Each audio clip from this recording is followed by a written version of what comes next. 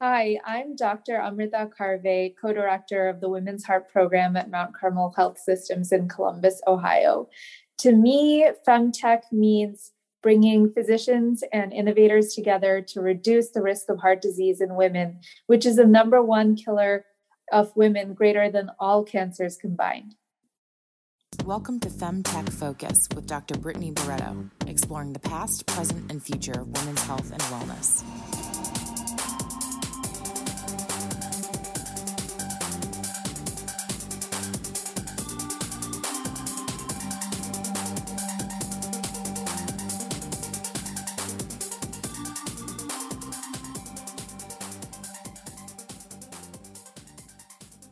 Welcome to the FemTech Focus podcast, where we have meaningful and provocative conversations with FemTech experts. These academics, doctors, and innovators tell us about the past, present, and future of women's health and wellness. I'm your host, Dr. Brittany Barretto, and today's episode I interviewed Dr. Amrita Karve. She's the co-director of Women's Heart Program. Amrita is a cardiologist and the founder and co-director of the Women's Heart Program.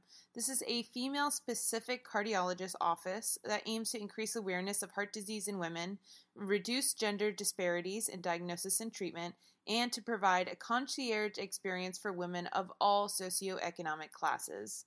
In our interview, we discussed the underdiagnosis and risk factors of women's heart disease. Enjoy the episode.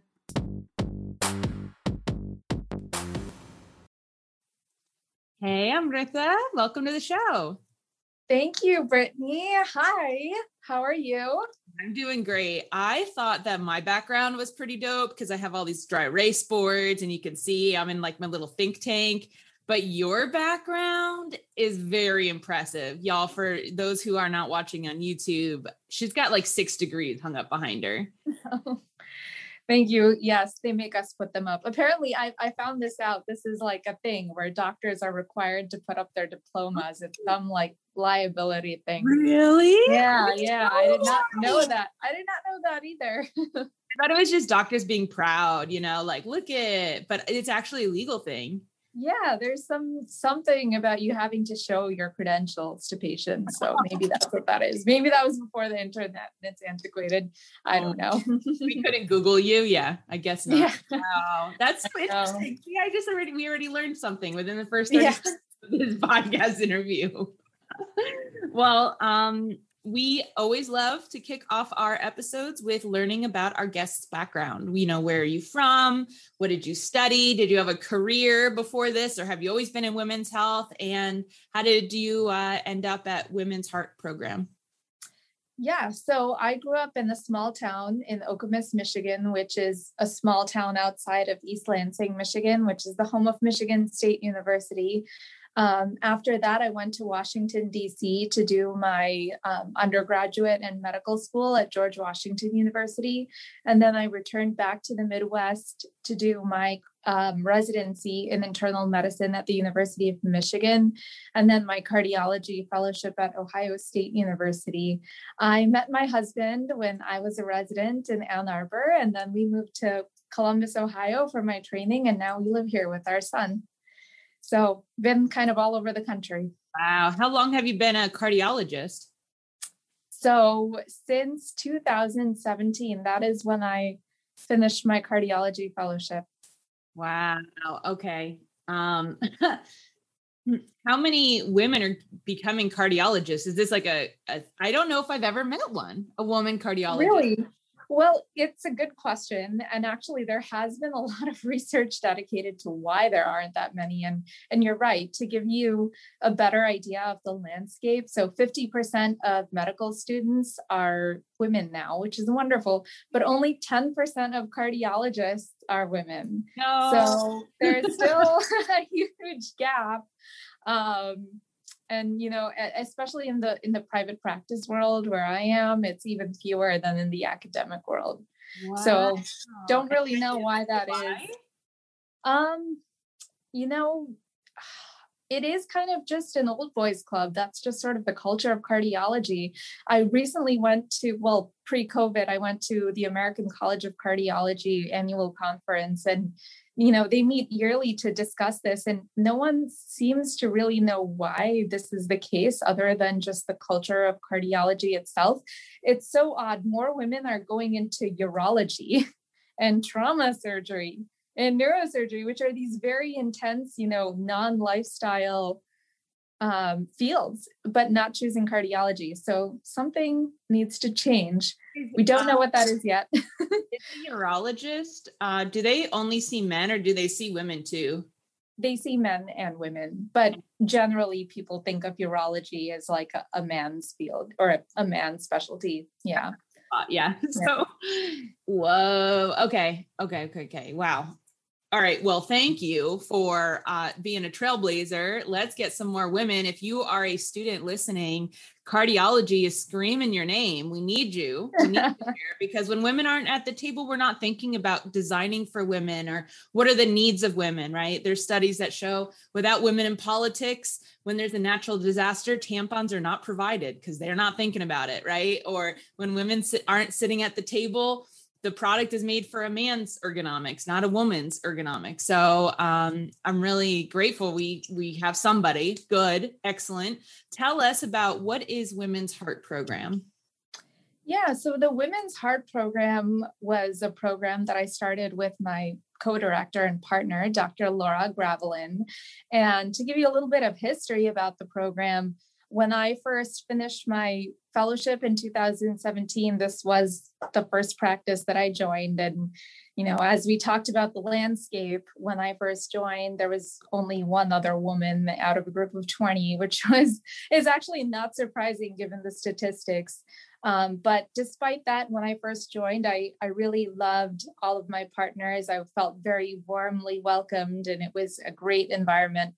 I loved working with each and every one of them. And what surprised me during my first year in practice was that a lot of women were requesting me to be their physician. And I thought, that's odd. I mean, I would go to any one of my partners. I think they're great. But it turned out that many women just felt more comfortable talking to another female physician. They really felt heard in a different way.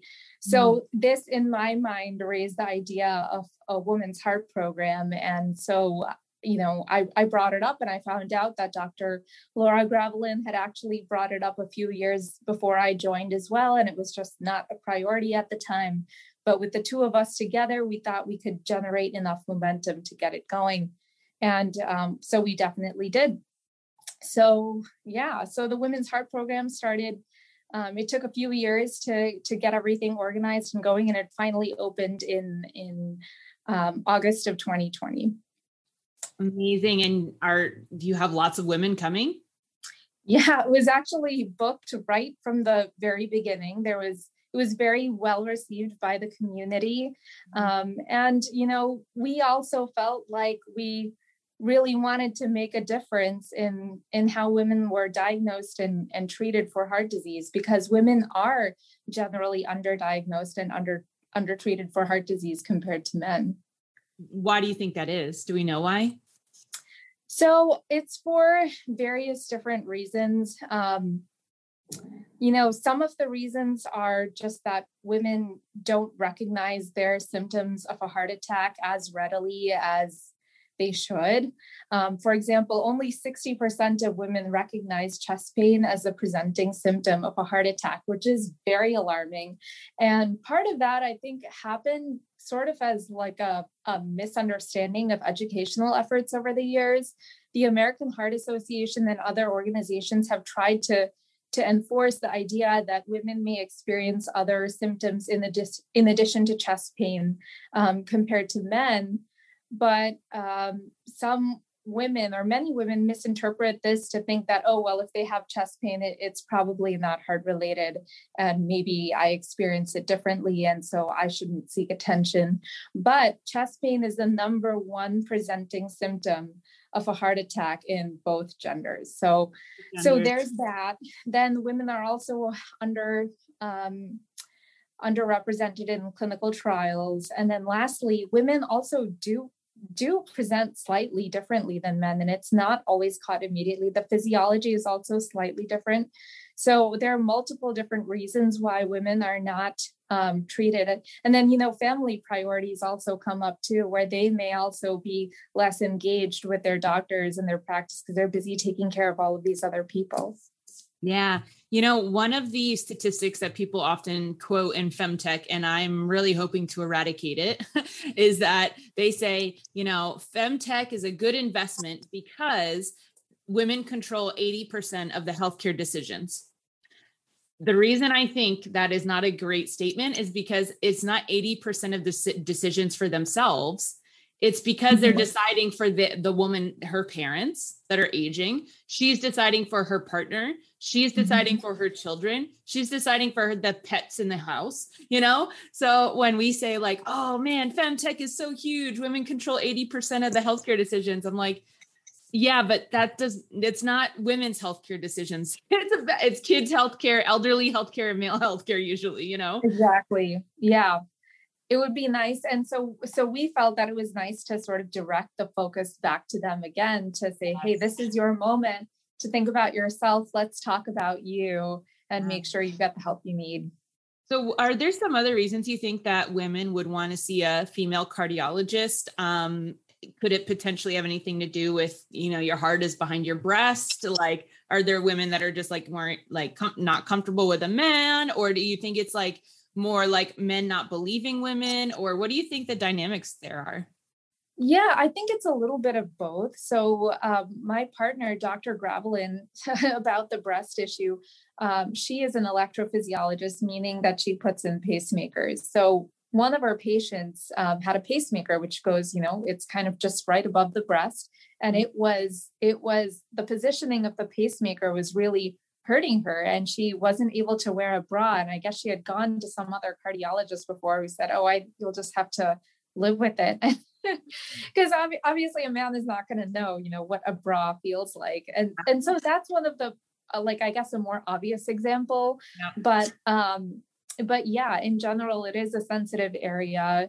And I also have heard that women feel like they're not being heard, or maybe they're just being dismissed as anxious. And, it's even for me, I find that I can understand where they're coming from. And I think we truly need to understand the patient perspective, because like I said, with my partners, I think they're all great. I would go to any one of them. I think they're doing a wonderful job, but there's something different happening from the patient experience, I guess, when they speak to a female cardiologist. Yeah. A pacemaker, I don't know why I thought this. I thought it was like something that was inside the heart. Like, where does a pacemaker go? What's a pacemaker? Yeah. So a pacemaker is a small device that it acts as like a backup heartbeat for the heart. And it just goes under the skin, right up here, right under the clavicle, well, below the clavicle. And it has a wire or two that extend into the different chambers of the heart. And so if it notices that the heart isn't beating, it sends a signal to tell the heart to pump. Okay. Is that major surgery to get a pacemaker put in? Not really. It actually only takes about an hour and then a one night stay in the hospital. So It's pretty simple. Yeah. Thank you for clarifying that. I was like, I do not know what a pacemaker is, because I do not know how your bra can be affecting it. So thank you for clarifying. Oh yeah. Well, thank you for asking that question. Do you think that there are, things for cardiology that are made for the male body, and like women are suffering because of it? Maybe there are certain, you were talking about the pacemaker where it's located in a woman's bra, right? Are there certain like things that a woman has, you have to wear it and you have to leave the office, it tracks your heart rate, or I do not work in heart health, so I don't know all the devices you use, but are there like medical devices or stents or things that you're like, this was obviously meant for a male heart and like, it's not perfect for a female heart? So are there things like that? I think you have there's two-part answer to this question. One is in the diagnosis of heart disease in women. And then the second issue is in the therapeutics. And I think if we're talking about the diagnostics first, while all doctors are trained to understand the risk factors and the overlapping disease processes we're not really taught in cardiology to, ask a female targeted history. So for example, every single woman that walks through our doors for the Women's Heart Program is asked about risk factors that she may develop over her entire lifetime. So starting from pregnancy all the way forward. And some of those risk factors include, gestational diabetes, preeclampsia, miscarriages, even, autoimmune disease, which is more prevalent in women than in men, psychosocial health, mental health, have they been, victims of sex trafficking or abuse? And these are all questions that we ask them. We also ask them about breast cancer related chemotherapy and radiation, because these can also have different impacts on the heart in women compared to men. So while we technically know all of this, we don't ask it in this way. And so women are really delighted when they're asked, this deep dive into their past about everything that may affect them as a woman from a very early age. Wow. Yeah, I did not know those were like risk factors. Absolutely. And I know you're going to go into therapeutics, so I'm going to pause you. Yeah, because I'm like, that was just so juicy. Hold on one second. Like, do we know if menopause is a risk factor, or do we know anything about, like, do women more likely have a heart attack on their period or not? Like, are there like anything like, whoa, we didn't know that, The major thing is so more women tend to get heart attacks after menopause because of, age, but also some of the changes in their body. But in general, we found that hormone replacement therapy is more harmful than good. So we asked about hormone replacement therapy. Are you taking an estrogen supplement after menopause? Most people are now moving away from that, because most doctors, even OBGYNs, because they know of the risks. But actually some of the research might be changing slightly to not be so anti-hormone replacement therapy. So that's something that might change in the future, but that's really the only major hormonal relationship. Got it. Tell us about the therapeutics. Do you think there's some, this was made for males and not females?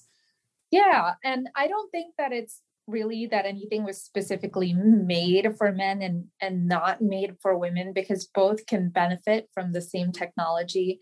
But the way in which women develop heart disease can be slightly different. So women can develop heart attacks, but actually have normal coronaries. And the basis of a heart attack is that the blood flow in the coronary arteries, or which are the arteries that supply the heart muscle, if they get blocked off with a cholesterol buildup, then that area of heart muscle dies. And that's what a heart attack is. So most men will develop like a discrete blockage that prevents blood flow from entering those or filling those coronary arteries. Whereas women can get something called microvascular disease, meaning at the very tips of those arteries, they can develop disease on a very microscopic level. So it's nothing that you can easily fix with a stent, and you have to just treat it with medications. And there's a whole spectrum of conditions on the spectrum of a heart attack that affect women more than men. And in fact, there's now a term for that. It's technically called like a heart attack with normal coronary arteries. So that's where the treatment is a little bit different, but not because it wasn't intended for women. There are plenty of women who get stents, but we have to figure out, and there is research being done on how to treat microvascular disease and how to diagnose microvascular disease. Yeah. And, we are not man haters here at FemTech Focus. We love our men. We do. We love them. And, but what we do find is that it's not that people are like, forget women, we're going to make this for men. But it's like the baseline is, it's all based on the male physiology, metabolism, et cetera. And then they're like, well, surely we'll just make it smaller and it'll work for women. And then we realize like, oh, wait, they're not just little men. Like they have, right? Like you're talking about, it's not this giant cholesterol blocks. It's these like micro issues. Right. And so that's what I'm asking about. Not necessarily like, cardiovascular people hate women. No, obviously. Right. But it's just like, we need the research, we need the money, we need the time, and we need the people saying, hey, listen, there's a lot of overlap in men and women's heart issues, but there's also things that are different. Right. I saw a paper that said that that one way to diagnose a heart attack was like took a blood sample and they like looked for a certain like metabolite. And that it's very high when men have a heart attack, but not very high when women have a heart attack. Do you know what I'm talking about? There could be a few.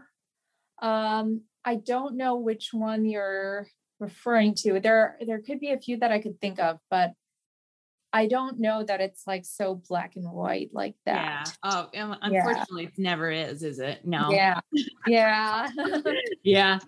We just try to do our own research at Femtech Focus. So I'm always trying to find scientific papers coming out that are using gender as a variable in their research and revealing, oopsies. Turns out when we have gender as a variable, like things look different. So that was one of them, but I'll send you the paper later. We'll see if it's debunked or I'm just reading it wrong. But what do you think about like, what does comprehensive heart care mean to you for women?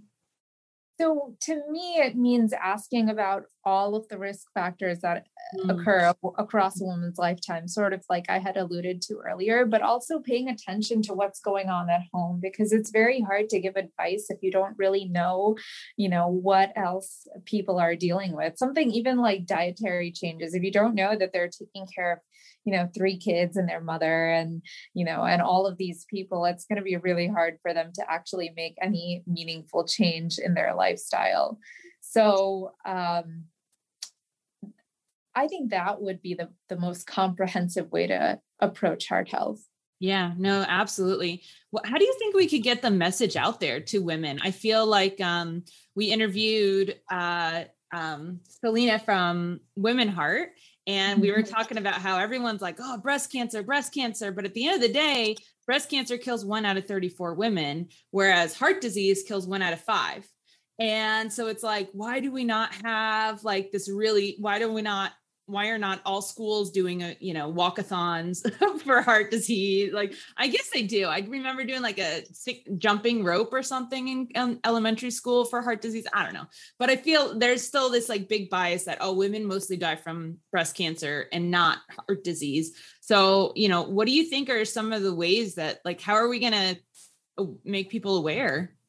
So I think that one of the ways is to continue educational efforts by organizations like the American Heart Association and Women Heart. Also, to empower women to be more focused or to be more public when they do experience something like a heart attack, because oftentimes if you're a woman going through a heart attack, you think you're the only one, and otherwise it's just a bunch of guys that are getting heart attacks. So knowing that other women are suffering from the same thing will definitely help increase awareness. And then also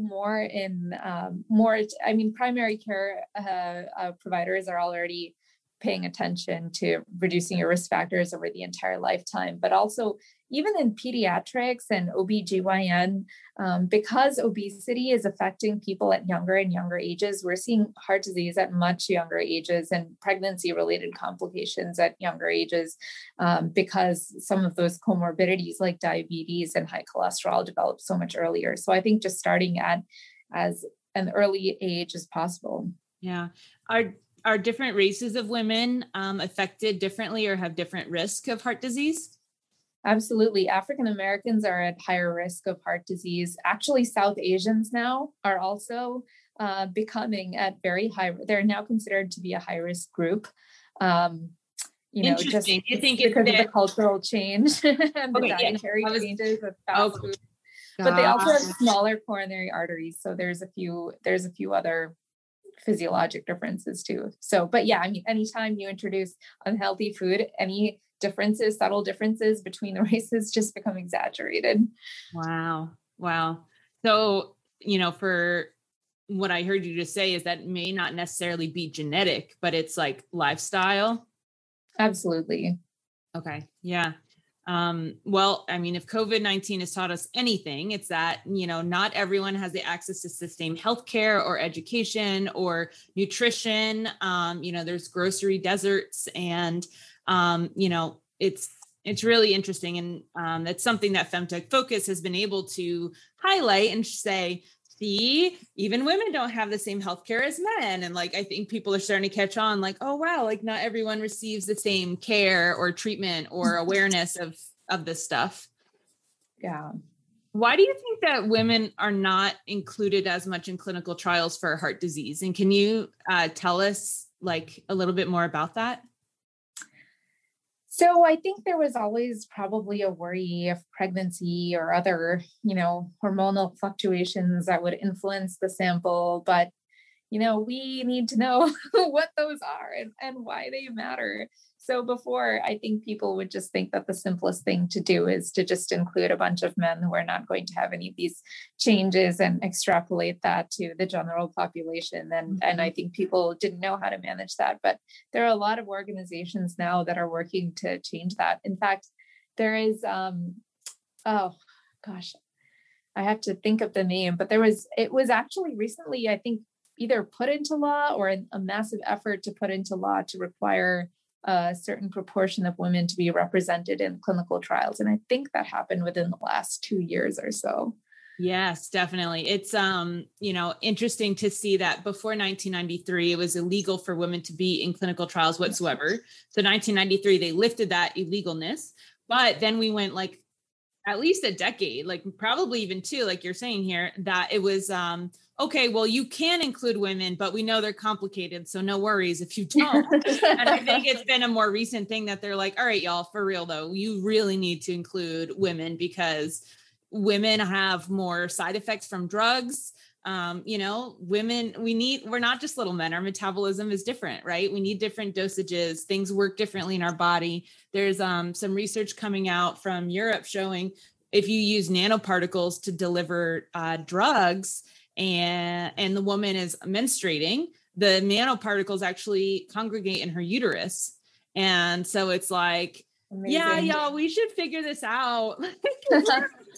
Patenting drugs, giving it to women and not asking, are you on your period? Like that's going to affect the treatment. It's so crazy.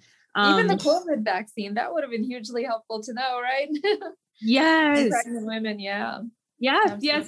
I actually did like an Instagram story. I was like, when they first started with the vaccine, I was like, okay, y'all, you're hearing about the vaccine, right? And it says, if you are pregnant or breastfeeding, ask your doctor. And I said, here's my question, doctors out there, do you know something that the rest of us don't know? Yeah. Like, and it's like, the doctors are like, nope, they're just like putting it on us to decide if my pregnant or breastfeeding patient should have it or not, because they just are not touching it.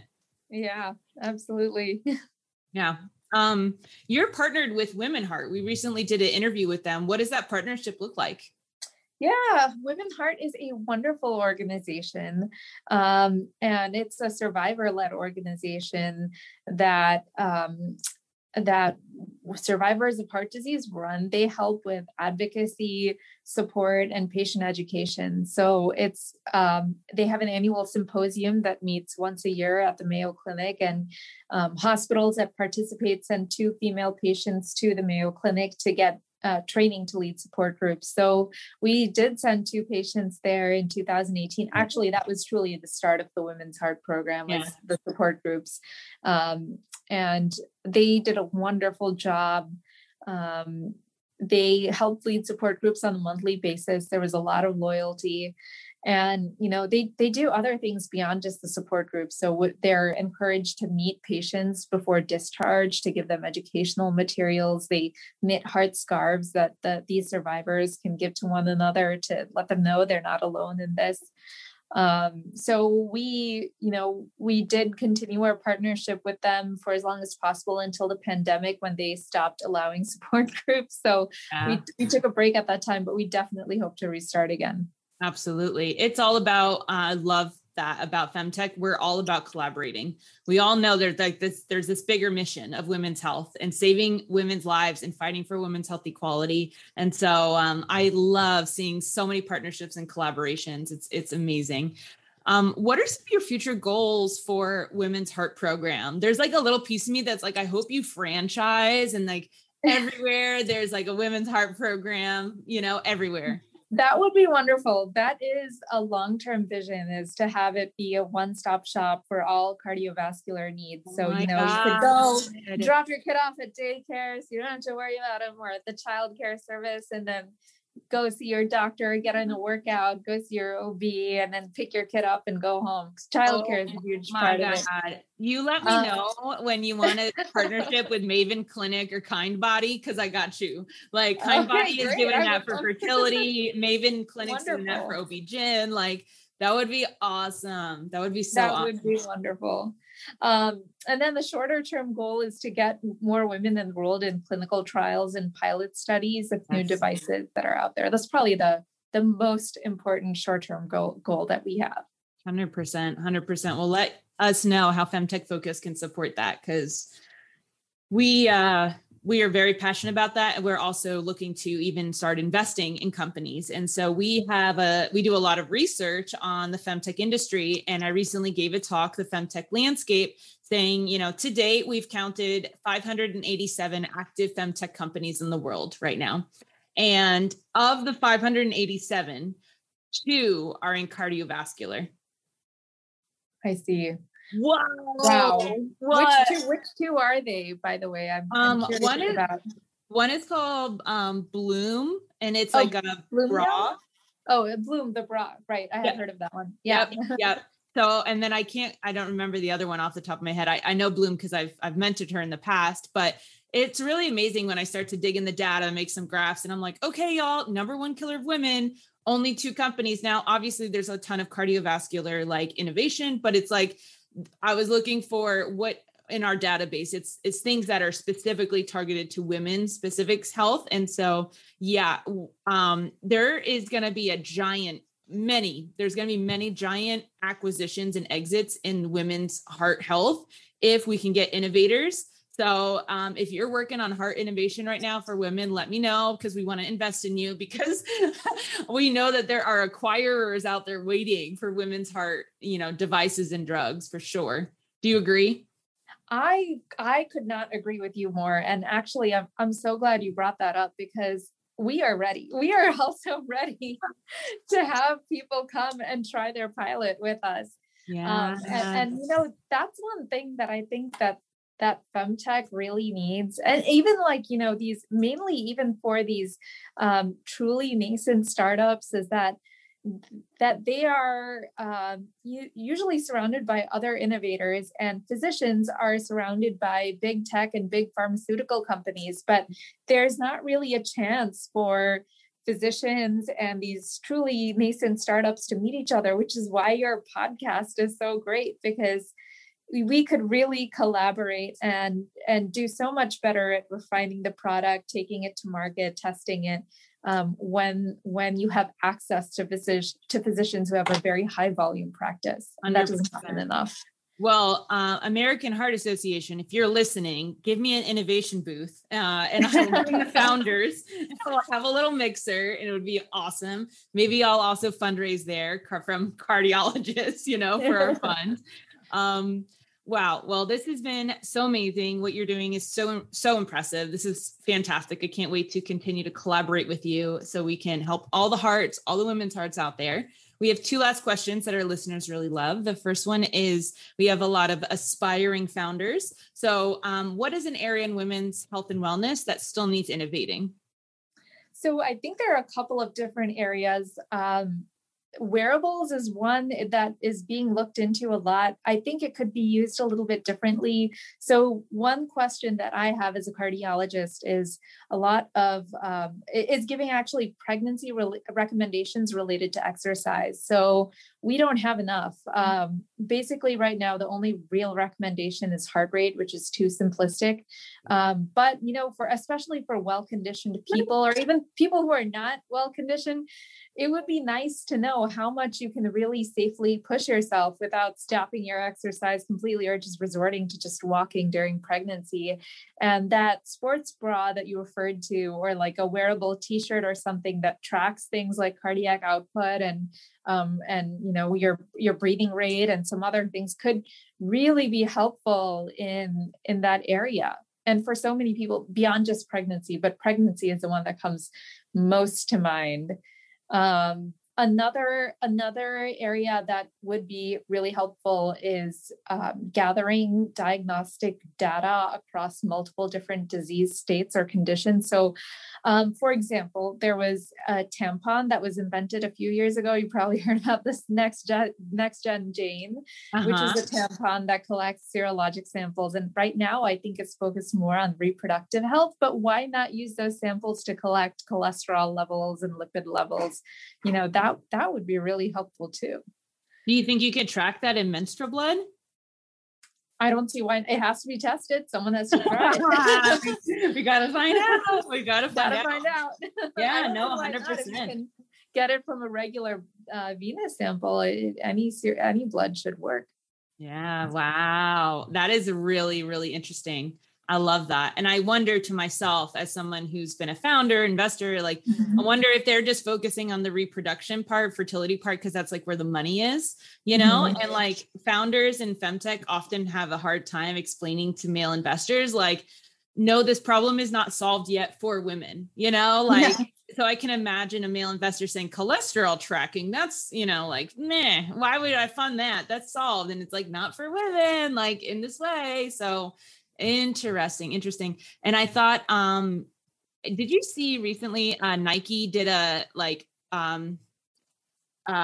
promotion with pregnant women, like working out, and they were like, who's the toughest? And they're like, pregnant women and I was like, this is great, Nike. I liked it. I was like, this is good.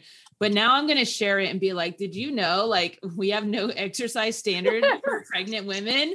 Like, Nike, please fund this shit, because if you're here being all like, pregnant women, you're the best exercise athletes in the world, but yet we only have like one study or something that says like, increase your heart rate. I could do that while reading my email. Okay. How many unread emails I have right now? Like, increasing your heart rate is not a great, like, can you do a sit-up? Should you do a sit-up? Jumping jacks? When does your cervix start to get affected by that stuff? At what point in your pregnancy? Yeah. And I think a lot of pregnant women would love to push themselves a little bit more, but are afraid to because of, what they think it can do to their baby. Wow. So interesting. I am going to look more into this and share about it. Our last question is, what do you think the femtech industry as a whole needs the most right now in order to be successful? So as I sort of alluded to earlier, I think the biggest thing would really be collaboration between physicians and startups, because unless they talk to each other, they can't understand what's happening down the pipeline. So physicians get a good understanding of the cross section of the general population and can understand what are barriers to adopting new technology, whereas innovators are surrounded by other innovators most of the time. So it's better at refining the product. The other thing is that a lot of wellness apps are targeted right now to people who are generally pretty health conscious and are not marketed towards the people that really, really would benefit them the most. So we need to find a way to make new technology really attractive to people at all socioeconomic levels. I love that, because I recently was getting really upset, like Peloton, all these at-home gym stuff, because of the pandemic, and like all the commercials are like, work out from home, work out from blah, blah, blah, right? Buy our like $10,000 smart weight machine for your living room or penthouse or whatever.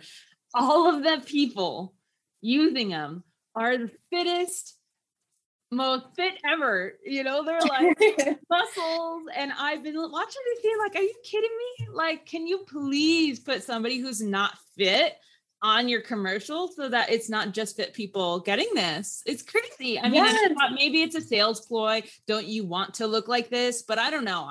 As a woman, I want to see myself up there. I'm like, oh, well, I guess that's not for me, Yeah. And a lot of people, if they know that their friends and their neighbors are adopting this new technology, they're going to do it too. But they need to see someone that looks like their neighbor. Yes. Not, a supermodel and with amazing muscles. I was like, okay, I don't know. Sounds like, looks like your target market's real small if I have to look like that to buy it. Yeah, exactly. Well, and then the last thing I'll just comment on, when you said physicians and founders, we actually have discovered kind of an issue in entrepreneurship where founders will get one physician to be their chief medical officer or medical advisor. And they're like, we're good. Like they love our med device, or they love our app or whatever. And so like, physician approved. And so we are actually, different entrepreneurship community organizers. We're actually trying to tell founders, so great you have one physician, because actually there's a lot of founders that have they go a long time without ever talking to a doctor and finding out that is never going to work, or that already exists or whatever. But if they do have medical input, it's usually from one doctor. And we're trying to tell them, you need multiple physicians, giving you their opinion. You can't, all the healthcare system in the world is not going to be based on one physician's opinion. Yeah, I totally agree. And I think that's one unfortunate advantage that these large pharma and tech companies have over the innovators, is that they are going to multiple centers, big and small, across the country, whereas these tiny startups are just focused on like one large academic center somewhere on the coast. And so they're not even getting like the volume that they need or the diversity of opinions. And so that's where I think these pharma companies and the tech companies can sort of strong arm them, which is unfortunate. 100%. Yeah. Well, this has been an awesome conversation. Thank you so much for your time today. I learned a lot.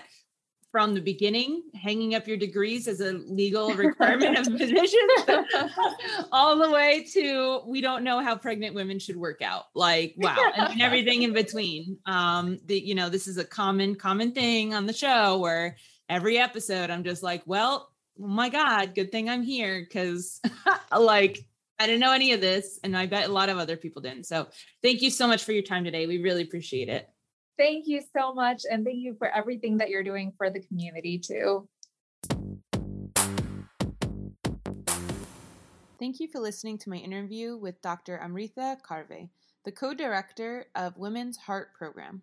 Heart health is the leading cause of death for women in the U.S., and yet there is such a lack of discussion around the gender disparities in heart research, treatment, and prevention. I'm grateful for doctors like Amrita, who's taking a stand within the cardiology industry. Alrighty, Femme fans, be sure to subscribe to our newsletter, leave a positive review on the podcast on the iTunes store, please. That means a lot to us. Join our virtual community. You can do that through our homepage as well. While you are in our virtual community, you should become a Femme Pro member. It's only $10 a month, and it gives you access to all the previously recorded events that we've done and free access to Femtech Fundamentals, which is a bi-weekly webinar that we put on in order to teach founders, specifically Femtech founders, how to build, launch, and succeed in their business. While you are on the femtechfocus.org website, please consider setting up a recurring donation. We are a 501c3 nonprofit and rely on your donations to operate. Okay, Femme fans, until next time, keep innovating, because improving women's health and wellness improves everyone's health and wellness.